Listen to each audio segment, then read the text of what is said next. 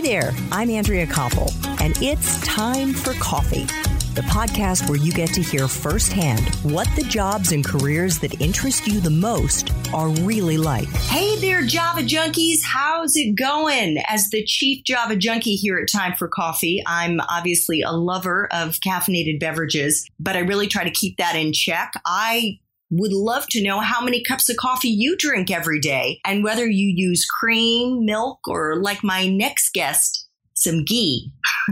Send me some snaps of you enjoying your favorite brew at Time, the number 4 Coffee LLC. And if you haven't subscribed yet, what are you waiting for? I would be so grateful if you would, and make sure to rate and review T4C as well. Thanks so much. And please grab your mug or your glass of cold brew, whatever it is you're enjoying now, because it is time for another caffeinated career conversation. And boy, are you in store for a treat today.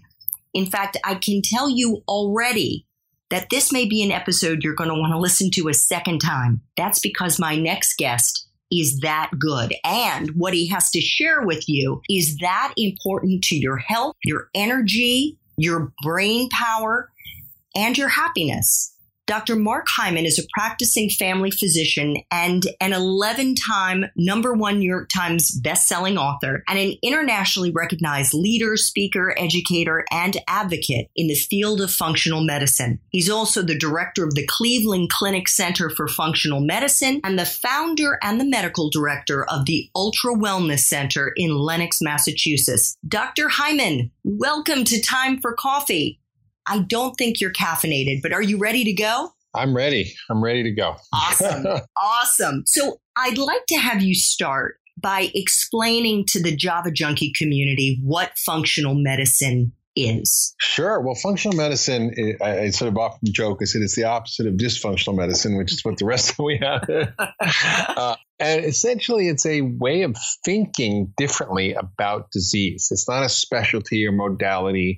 It's a reimagining of our notions of health and disease based on this emerging science that teaches us that everything's connected. We, in functional medicine, ask a different set of questions. We want to know why instead of what. We have now 155,000 diagnosis codes to tell you exactly what you have. You have a migraine, but it's this kind of migraine or that kind of migraine. Or you have rheumatoid arthritis, or you have irritable bowel, or whatever the diagnosis is. Those are just labels we give to sets of symptoms that people share and tell you nothing about why you have those symptoms. So functional medicine is about understanding the why and the root cause, and then treating the cause and not the symptoms, treating the whole body as a system, not just the individual symptoms with different medications.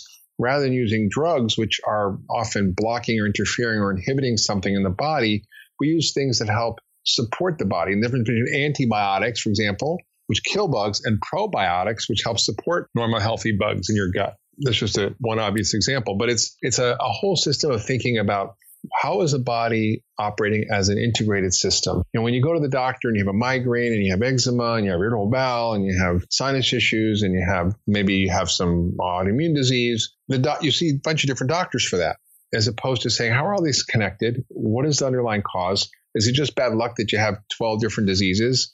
Does it mean you need 12 different medications? Or is there something that connects all these things that will be a common thread that you can treat, and then everything goes away? That's really the approach. Mm-hmm. It's kind of the science of creating health as opposed to the science of treating disease. And as part of that belief, you believe that food is medicine and should be treated as such. And before we get into that, can you talk about how the food that Java Junkies consume, or at least some of them consume, even as teenagers and young adults, may be making them sick? And what are the symptoms they may be experiencing right now that would be red flags for you as a physician? Yeah, well, I think a lot of people walk around with what I call FLC syndrome. That's when you feel like crap. And that could be any number of different symptoms, from, headaches to joint pain to fatigue to insomnia to depression to eczema to irritable bowel to asthma and on and on and on. And even more serious things like autoimmune diseases or neurologic diseases or digestive issues. I mean, it's all connected. And what we are learning now is that food is the most powerful drug, and that it is not just calories, that it's information, and that information literally can upgrade or downgrade your biological software with every bite, and not over months or years, but literally within minutes or hours. And that is because, the food has not just protein, fats, carbs, fiber, but it actually has instructions like code that can change your biology. It's going to change the expression of your genes, change your hormones, change your immune system, change your microbiome, literally with every bite. So if you were putting poor quality information in your body,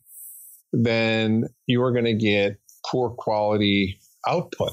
Junk in, junk out. And most of the food we're eating is not really food. In the last, 100 years, we've dramatically changed our food system, our food supply. And, 60%, for example, of our calories come from commodity foods subsidized by the government, including wheat, corn, and soy, which are essentially turned into flour, soybean oil, and corn syrup, high fructose corn syrup, which are then turned into a myriad of different size, shapes, colors of processed foods, which are not really health promoting. In fact, studies have shown that people who consume those foods get sick, and those who consume the most of those foods get the sickest. This is from a study published in the Journal of the American Medical Association. So there's no doubt that we're putting in the wrong information. And I think it's important for people to realize that the quality of their food matters more than the quantity. The whole calorie-focused effort to lose weight and to get healthy is just completely misguided and doesn't actually reflect the science anymore. Dr. Hyman, the Java Junkie community are mostly 18 to 25-year-olds who, at least at this stage of their lives, are probably still able to eat what they want without really suffering some of the significant health problems that